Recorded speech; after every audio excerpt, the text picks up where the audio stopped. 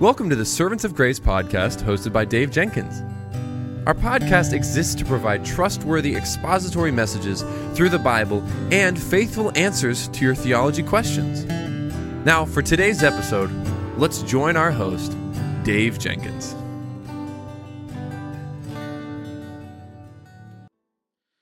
All right, guys, welcome back to the Servants of Grace podcast. My name is Dave, and I'm the host for this show.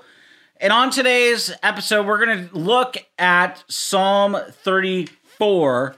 And the title of our study today is Taste and See. This is a continuation of our walk through the book of Psalms, looking at each chapter of Psalms and what it means. And when we get to Psalm 119, we might break that up a little more. But today we're going to look at Psalm 34 and taste and see. Would you please join me now in prayer? Heavenly Father, we thank you first that your word is true. And that, as Titus 1:2 says, you are a God who never lies. You are immutable. You are unchanging. Your promises are the same yesterday, today, and forevermore. Because you are a holy, you are a good, you are a just God. And so, Lord, as we look today at this psalm, may we be reminded, may you stir our affections by your Spirit with the truth of your word, that we might know you more, that we might love you more, and as a result, our obedience would be grounded and rooted, not in our performance, but in what you have done and what you have said in your word. So, Lord, help us as your people. As we open now your word, may you bless the preaching of your word. May your Spirit use the word as you say in Isaiah 55:11, that your word will not return without void, that it will go forth and it will accomplish all that it aims to do. And so, Lord, we thank you that your word is true and that all the promises, as 2 Corinthians 1:20 says, are all centered and found and revealed in your word.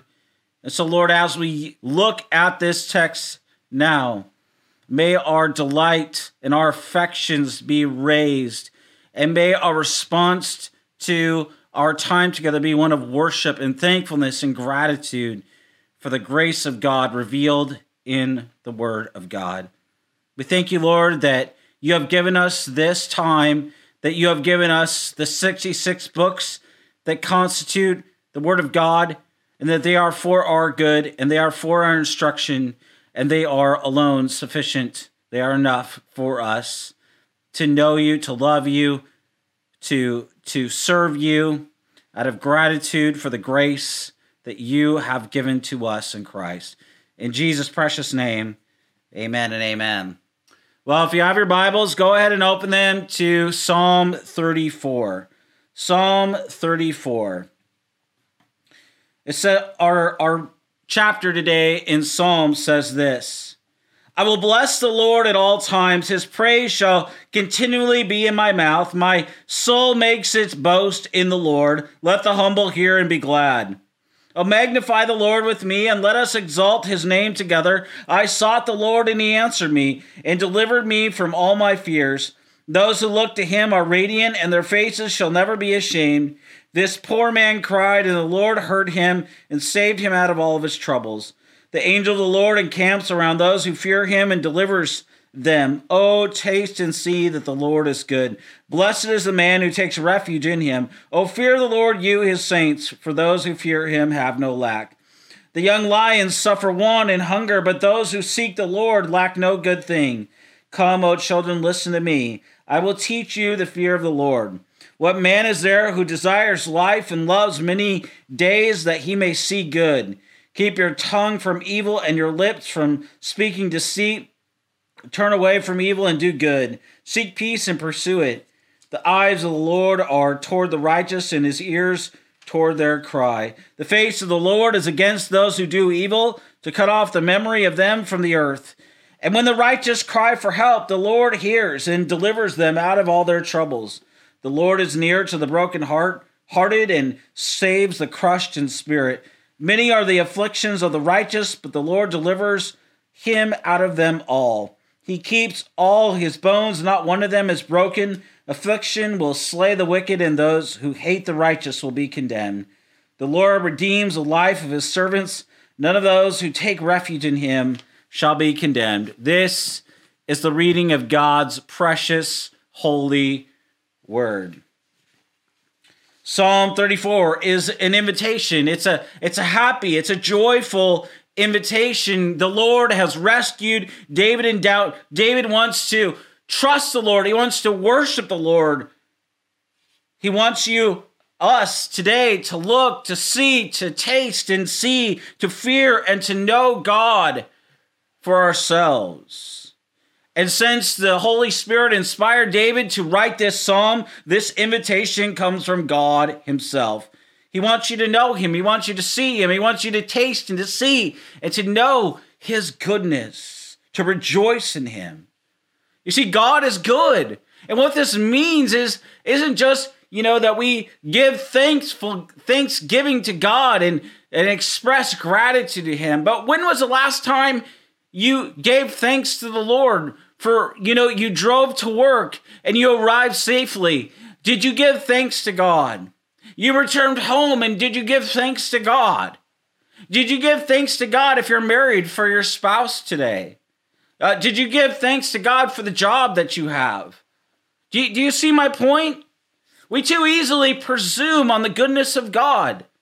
But God is good. And whatever good thing that we have, the Bible clearly tells us it comes from the hand of God. And so we should not presume on the goodness of God.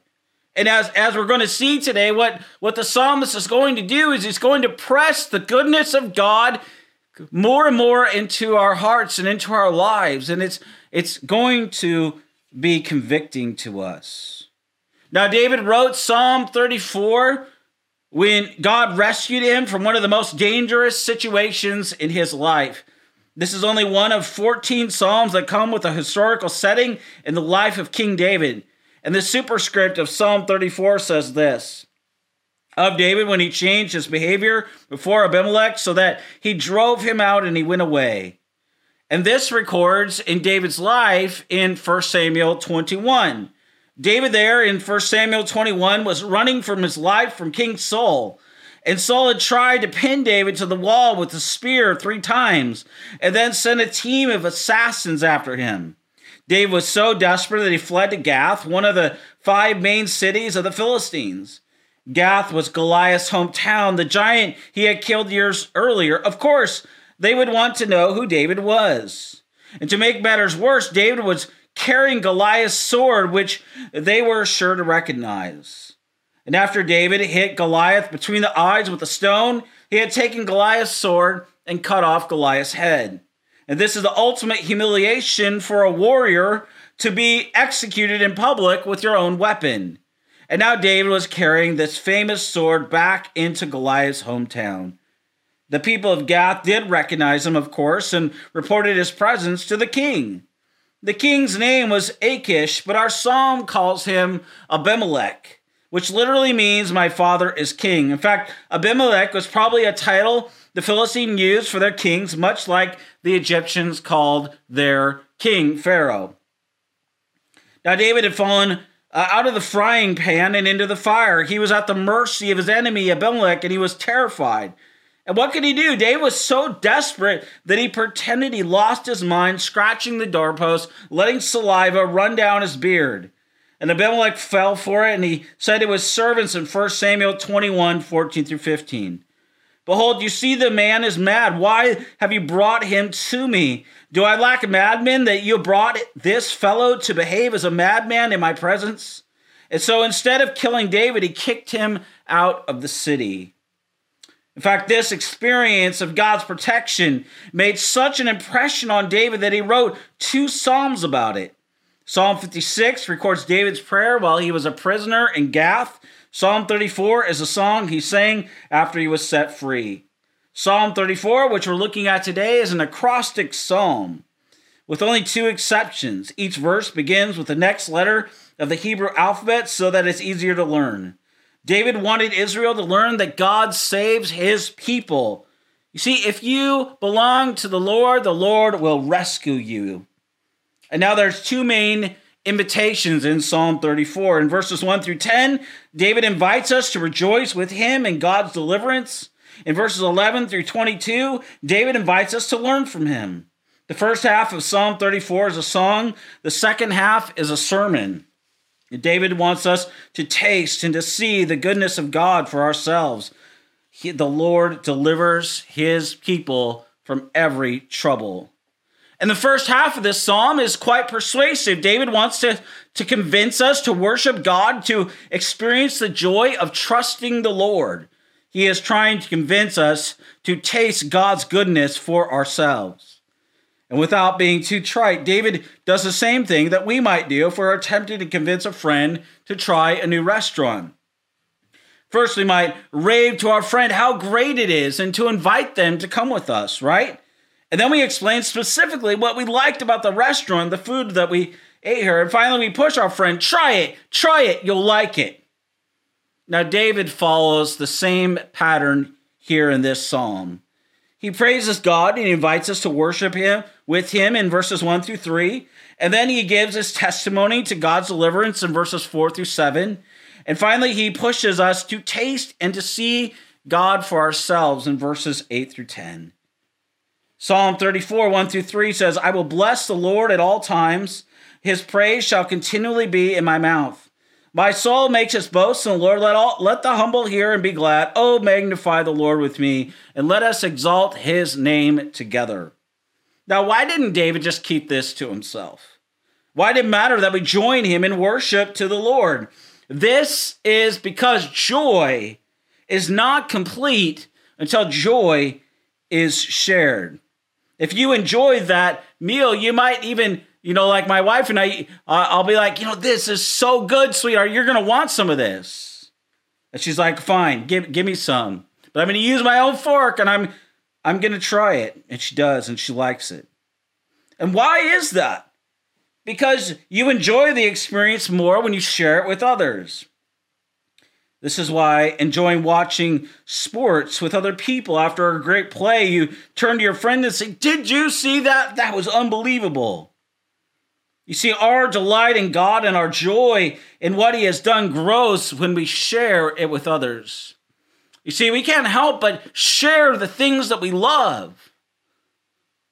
And we have to be careful here because, you know what, when we talk about this, we can give the impression that, well, I love my sports, and that's okay. You enjoy that particular hobby. Where we go into error is when we elevate our sports, we elevate our hobbies above God. And sadly, we're living in a time today when we even have to say this and have this kind of conversation out loud.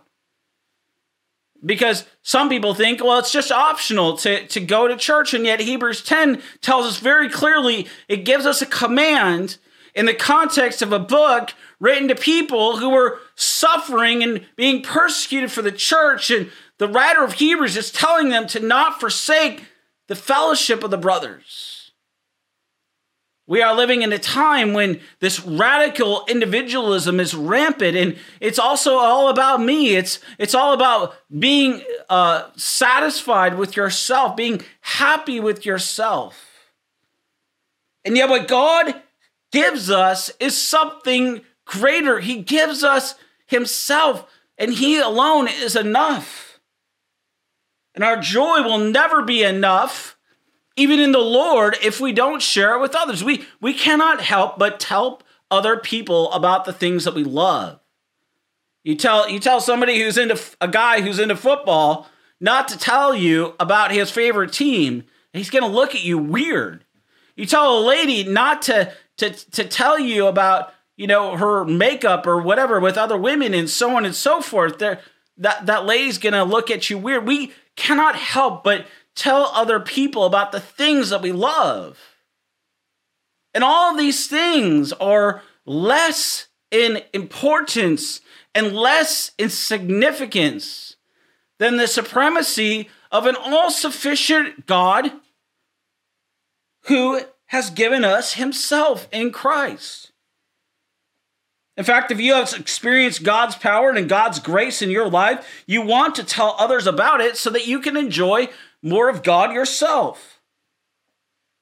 And that's why there's genuine joy, should be genuine joy, as we talk around the dinner table about what the Lord has done as he's revealed himself in his word more and more to us. Our joy grows as we share our love for him as a family. This is also why it's so important to come to church.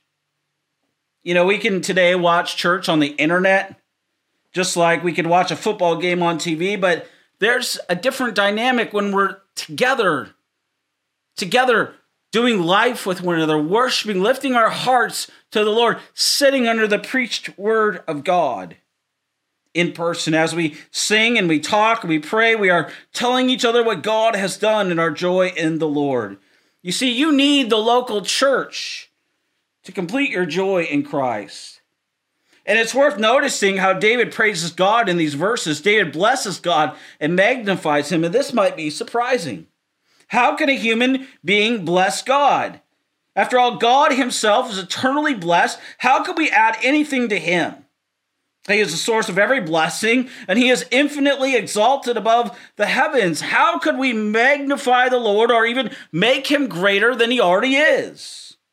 And the answer is, when you bless God, you recognize, you praise God for who he is. You're not giving him anything as if God was an insecure teenager who needed affirmation and a pat on the back. But you're saying, Lord, you are blessed. So when we magnify God together, we are not making him greater, but we are setting his greatness before our eyes, and we are praising him for it. And this means that worship is the most sane and the most rational thing to do. We see reality, we see the greatness of God, and we align our hearts with the truth revealed in the Word of God. And let me be perfectly honest with you here. This is at the heart of what it means to be a Christian. The world actively resists God, hates the authority of God revealed in the Word of God. They would rather have a plethora of deities to lift up their hearts to. And it fights against, our world does, against the God of the Bible. It does not like or even love the God who has revealed himself in Jesus Christ in the Word of God. It cannot bless him. It cannot magnify him. But God says in Ecclesiastes 3:11 that God has set eternity on our hearts. This is why the worship, the elevation of self continues on, because Paul says in 2 Corinthians 3, or not 2 Corinthians 3, 2 Timothy 4, that the love of many will grow cold. They would rather have preachers and teachers who itch their ears. Why? Because they are satisfied with a lesser pleasure. That's why the psalmist wants us to magnify God. God is the one who made us. He's the one who upholds us. He's the one who alone can satisfy us. As we considered in Psalm 16, he is the one who has pleasures forevermore in himself, because he himself is sufficient in and of himself. And that is why, friends, the elevation of self-love is an egregious thing in our day. The elevation of self, even at the same level of God, is error. It's blasphemy. And it's happening all around us. Well, just think your thoughts. Just your feelings are the most important thing. Really? So we are at the center. We are at the center, not God.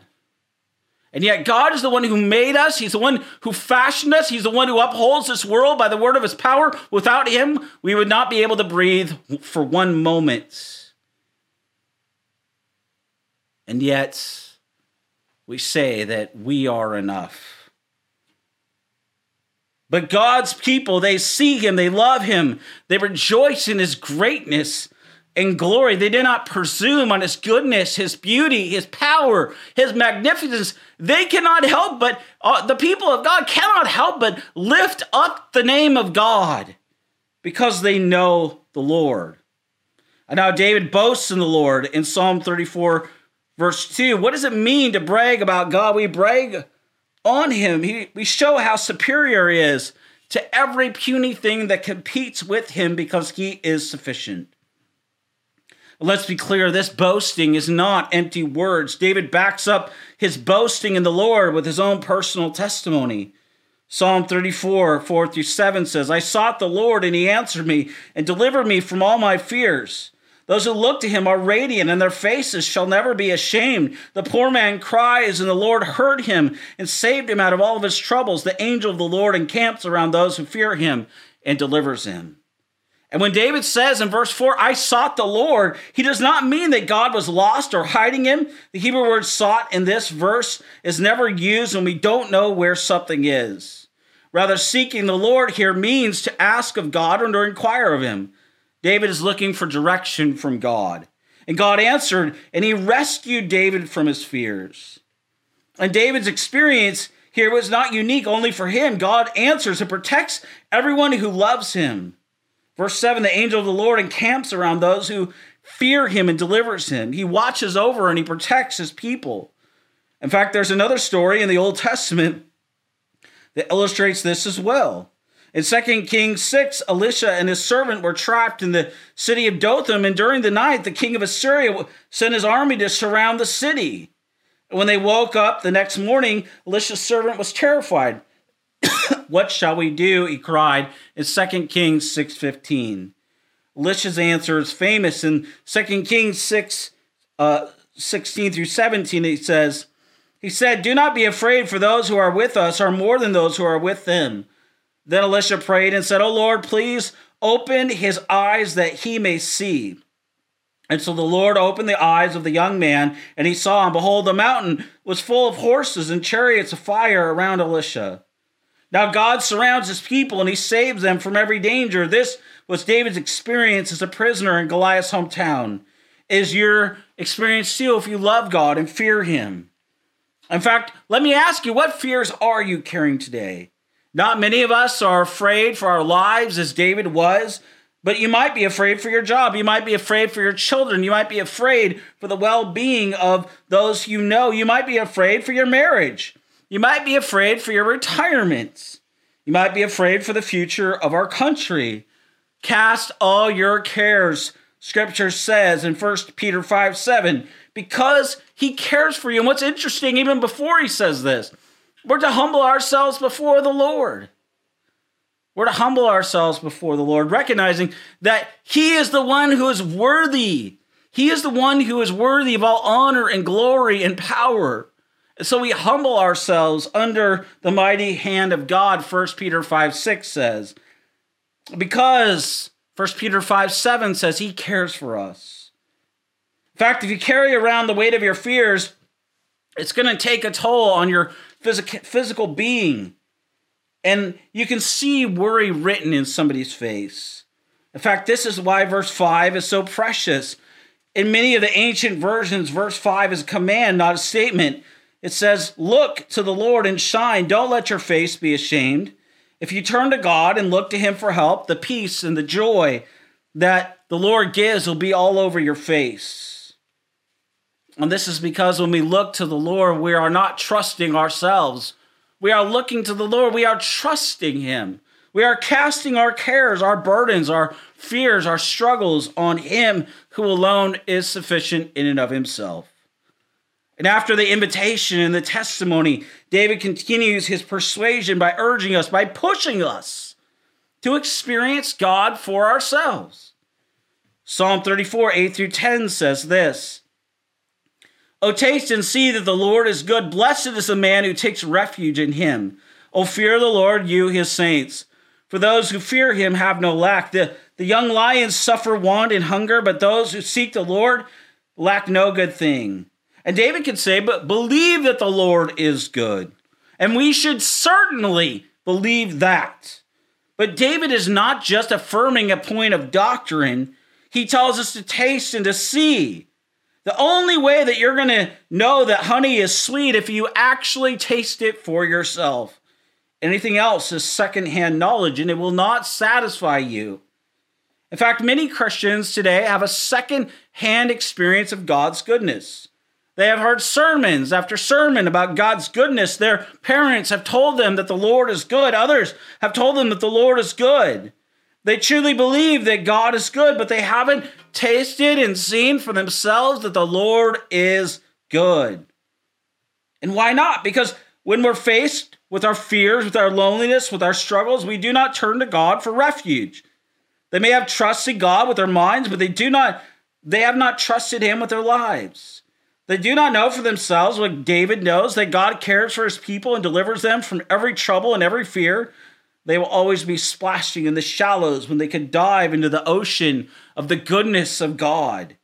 David wants us to act on what we know of the goodness of God when we're in trouble.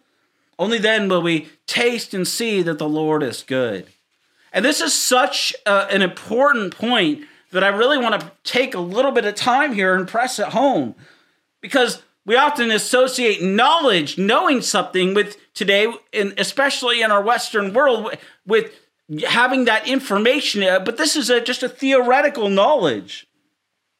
The kind of knowing that David has in mind here is the knowing that the Bible talks about. You see, the idea for knowledge, it begins in the heart, not in the head. This is why Jesus talks about repeatedly, for example, in Luke 6:45, out of the abundance of the heart, the mouth speaks. Why?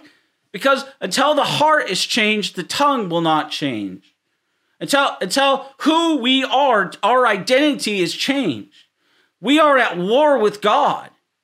This is why Paul tells us that we're to appeal to everyone in 2 Corinthians 5 to be reconciled to God, because only by being reconciled with God can they be a new creation, as he says, in Christ. And this is what God does. He takes we who are at war with God and he reconciles us to himself through the person and the work of Christ. This is why knowledge begins in the heart and it protrudes out into all of life. That's why at the beginning of this message, I talked about we should not presume on the goodness of God. When we drive, and we drive somewhere, we should ask the Lord, please help me to return safely. And when we get to where we're going, we should give thanks to the Lord for his help. We should not presume on that. When we even get out of the grocery store, when we walk in the grocery, thank you, Lord, for your provision to buy groceries. And thank you for keeping me safe in the grocery store. We don't know what could happen even in a moment. And when we get home, thank you, Lord, with the groceries. Thank you, Lord, for helping me to drive safely, for helping me to not get in an accident. Thank you, Lord. And this way we're expressing thankfulness to God. By the way, thankfulness is a command in 1 Thessalonians 5. It's easy just to say the right things and to affirm a doctrine, but until it becomes real in our lives, until it's taken hold in our lives, it's transforming us. Let's be honest, we don't really know that doctrine. In fact, the Pharisees, they were the teachers of Israel. And Jesus does something amazing in John 5:39. He tells them, the teachers of Israel, that all of Scripture testifies of him. And yet they've missed the point. That's the point. They've missed the point. That the whole Old Testament was about Jesus. We can do the same. We can miss. Today we have the 66 books of the Word of God. We can fill our minds with more and more Scripture. And we can fill our minds with great systematic theology and great information about church history. But see, that is to provide a foundation for our lives. And that foundation, that sound theology coming from God's word and orthodox theology is a good thing. But it should lead to something. It should lead to it affecting our lives. And that's what David is after here. Not just only that we know the goodness of God doctrinally, but how is the goodness of God impacting our lives personally? Lions are great hunters and predators. They're the least likely of all the beasts to go hungry. They symbolize power and self-sufficiency, the qualities that make someone great in our world. And yet the self-confident predators of this world, the men of violence, will all come up empty. And yet as Christians, we'll not lack anything we need. God may not give us everything we want like a genie in a bottle, but he will provide for everything we need. And one day he will give us the best of all. He will bring us home to heaven where he goes in John 14. He says he goes to prepare a place for us, and he will take us home to heaven. And he will give us himself face to face, and he will wipe away every tear from our eyes. Revelation 21, 1 through 4. That's a promise of what God will do for his people, those who were redeemed by the blood of the Lamb. And on that day, we will taste once again and see that the Lord is good in a way we never imagined. Here's another thing. Thing.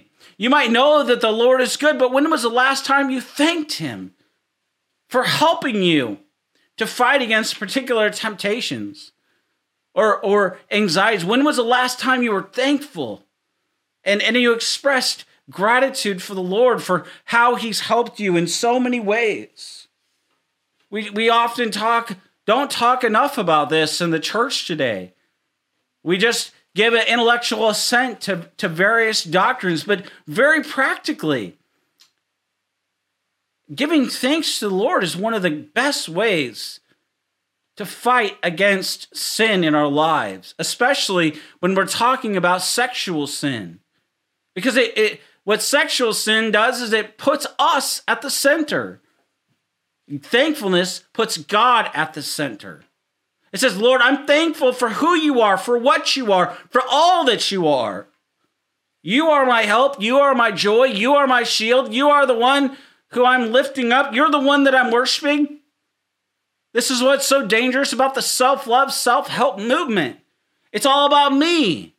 Where's the thankfulness to God for his help, for his provision, for him upholding and governing our world and our lives by the word of his power? Not let alone just allowing us another moment of breath in life. And after all, this is the God who knows us so well. He knows the length of our days. He knows the motivation of our hearts. He knows the thoughts that we think before we even think them. And so we need to be thankful that God is a good God. And now after inviting us to praise him, David asks us to learn from the Lord. The second main invitation of Psalm 34 comes in verse 11. Psalm 34:11 says, "Come, O children, listen to me. I will teach you the fear of God." And so David here is going to speak to us like a father speaking to his children or a teacher to his students. If you have a hard relationship with your father growing up, let David adopt you with these words and invite you into his family. And what does it mean to fear God? Think of a good father and the way his children fear him. Spurgeon puts it this way. Charles Spurgeon, the Prince of Preachers, says this: "Pay to him humble, childlike reverence, walk in his laws, have respect to his will, tremble to offend him, hasten to serve him, fear not the wrath of men, neither be tempted to sin through the virulence of their threats, fear God and fear nothing else." And the great secret is if you fear God, you will fear nothing else. That will kill the fear of man. And if you do not fear God, you will fear everything. In Psalm 34, David defines the fear of the Lord even more practically. He doesn't define it as an emotion, but as obedience. The fear of God is not simply an attitude, it must be an action. Psalm 34:12 through 14 says, "What man is there who desires life and loves many days, that he may see good? Keep your tongue from evil and your lips from speaking deceit. Turn away from evil and do good. Seek peace and pursue it." It's no use saying we fear God if we will not obey and do what he has said, as outlined in his word. You see, our life reveals our heart. The fear of the Lord means doing what is right. And David here balances three negatives with three positives. Negatively, the fear of the Lord means keeping our tongue from all forms of evil speech and lies. We'll be tempted to lie and to trust in falsehood to save us. We'll be tempted to do wrong in any number of ways. The fear of the Lord keeps us allows us to turn from evil in all of its forms. And positively, the fear of the Lord means doing good in all of its forms. And so whatever good things are before us, we should do them. And David emphasizes that fearing the Lord means being a peacemaker, not only looking for peace, but chasing after it to run it down. And this is worth noticing because many Christians today do not value peace the way that God does. And Jesus says this in Matthew 5:9, "Blessed are the peacemakers, for they shall be called the sons of God." And this is one of the many points of contact between Psalm 34 and the Sermon on the Mount. Being a peacemaker is hard, especially when somebody mistreats us. But if we fear God, we know that God sees and that He judges the way we act. He will reward us when we do good. Psalm 34:15 through 18 says this, "The eyes of the Lord are toward the righteous, and His ears towards their cry. The face of the Lord is against those who do evil, to cut off the memory of them from the earth. When the righteous cry for help, the Lord hears and delivers them out of all their troubles. The Lord is near to the brokenhearted and saves the crushed in spirit." Now, the Apostle Peter quotes these verses in 1 Peter 3 to encourage believers not to return evil for evil and insult for insult. God promises to bless us if we do good, even when we have been treated poorly.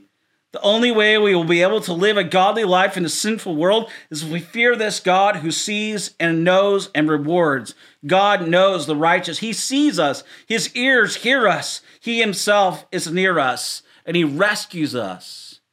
And when we hear the word that God promises to bless us, we have to issue a caution that this is actually what it means to be blessed by and to bless God. This is not the health and the wealth gospel where we are at the center. This is God at the center. God is the one who rewards. He is the one who will do it.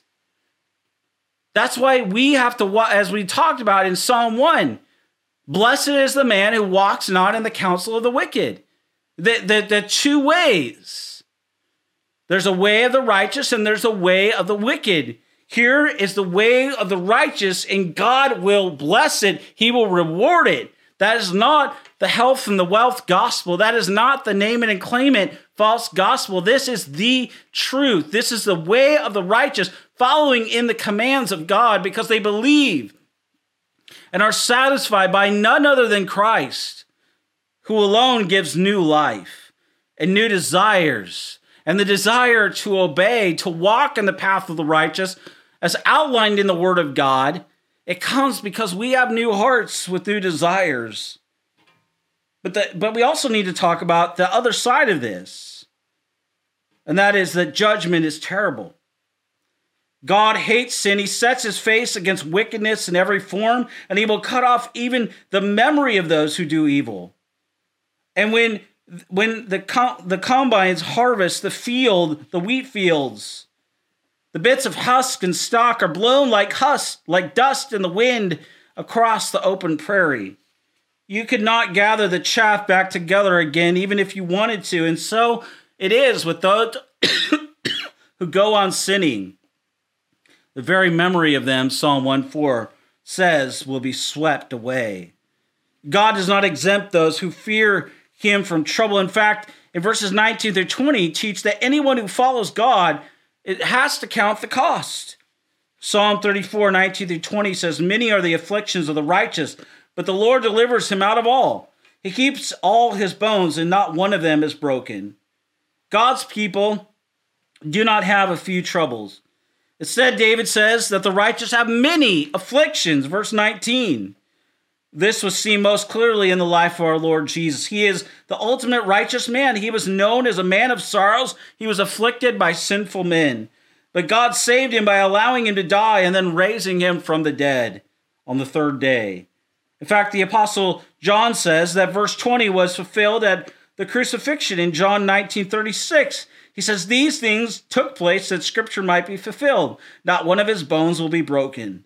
And as David reflected on God's deliverance from his enemies, the kings of Gath, he prophesied and he spoke of Christ, the righteous one, who was rescued from the hands of his enemies through the cross and the resurrection. And when God rescues us from trouble, He does not always airlift us out of danger. He does not take away the danger. And since this psalm was fulfilled in Christ's death and resurrection, we conclude that God will allow us to go through hard troubles and perhaps even die so that He can save us by raising us to resurrection life. And that's what Jesus says in John 16:33. In this world you will have tribulation. So if you want to take refuge in Him, you need the faith to believe that God gives life to the dead. If He promises to rescue you, He is able to keep His word and to save you even after you die.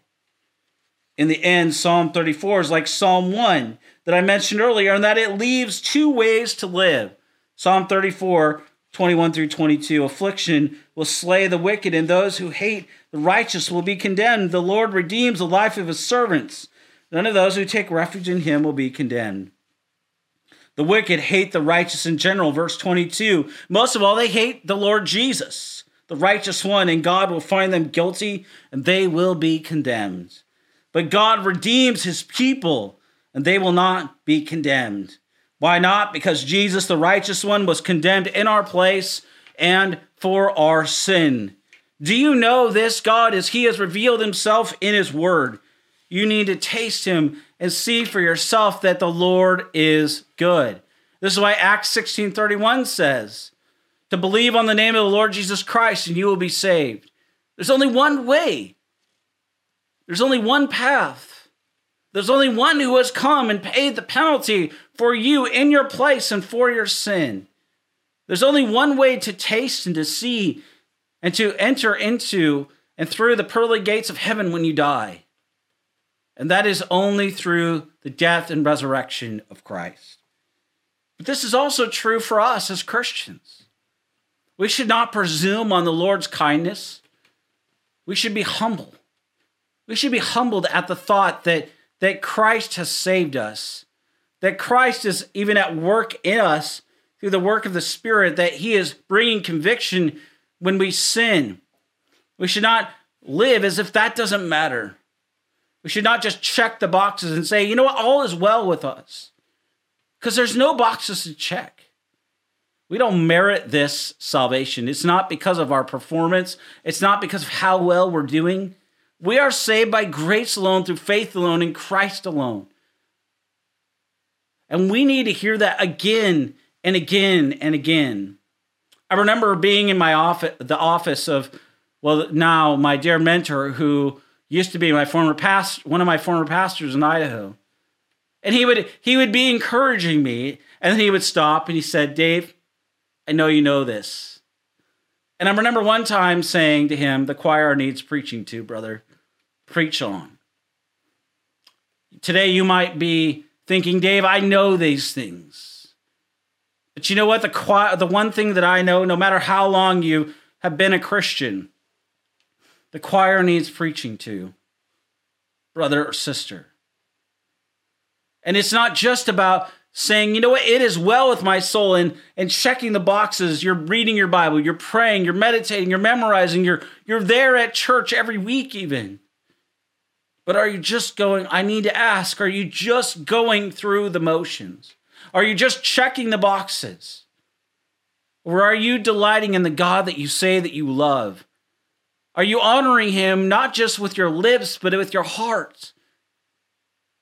You see, Jesus says in John 14:15, if you love me, obey my commandments. You see, obeying the commandments is only possible because you have a new heart, which you've been given if you're in union with Christ. Because Christ is in you. He is the hope of glory. And so we should not sing it is well with our soul when it is not well with our soul. We should worship the Lord even in tears if we're sad and we're in grief. That the Bible gives us permission. It gives us permission to lament, as we'll see in the Psalms. See, God is not surprised by our hurts and by our pains and by our struggles. The Lord is near. He is near, as this text, one of our passages today in Psalm 34 says, the Lord is near to the brokenhearted. And maybe that's you today. Maybe you lost somebody in the last few years and you're hurt and you're struggling. Cast your care on the Lord. He sees you. He knows you. There's nothing in your life that he doesn't see and know. In fact, this is also why, you know what? We can look at Jesus. He wept. He cried. Hebrews 2, 17 through 18, Hebrews 4, 14 through 16 very clearly tell us that the Lord knows and that he sees and that he sympathizes with us in our weakness. And he still invites us to come before him, to know his goodness, to worship him for his splendor, to lift up our hearts, however broken, however hurting, however struggling, however rejoicing. He invites us to come and to see and to know and to taste and see that the Lord is good. So I pray, dear Christian, that you will know that the Lord is good, that you will give him thanks, that you will worship him who is good, whose word is true and precious, and that all of the promises of God are, as 2 Corinthians 1:20 says, are yes and amen in Christ alone. Let's pray. Father, we thank you that your word is true and that it's not only just a theological construct that you are good, but rather as this psalm aims to do, you press this truth home into our lives. You are good in the midst of our suffering. You are good in the midst of our grief. You are good in our prosperity. You are good when things are not even going well in our lives. You are good. And so, Lord, let us not presume on your goodness, but with joyful hearts, let us worship you, and let us lift up our hearts in adoration of the one who is good in all things. And let us, Lord, repent if we have presumed on your goodness, if we have presumed on the grace of God. And let us, as 1 John 1:9 says, if we confess our sins, you are faithful and just to forgive us and to cleanse us of all unrighteousness, because you are our advocate and our high priest and our intercessor before the Father. So we thank you. We thank you, Lord, for your word. We thank you for your promises. We thank you that your word is enough and that it is true and that it is sufficient for our life and for our godliness. And we pray these things in Jesus' precious name. Amen and amen.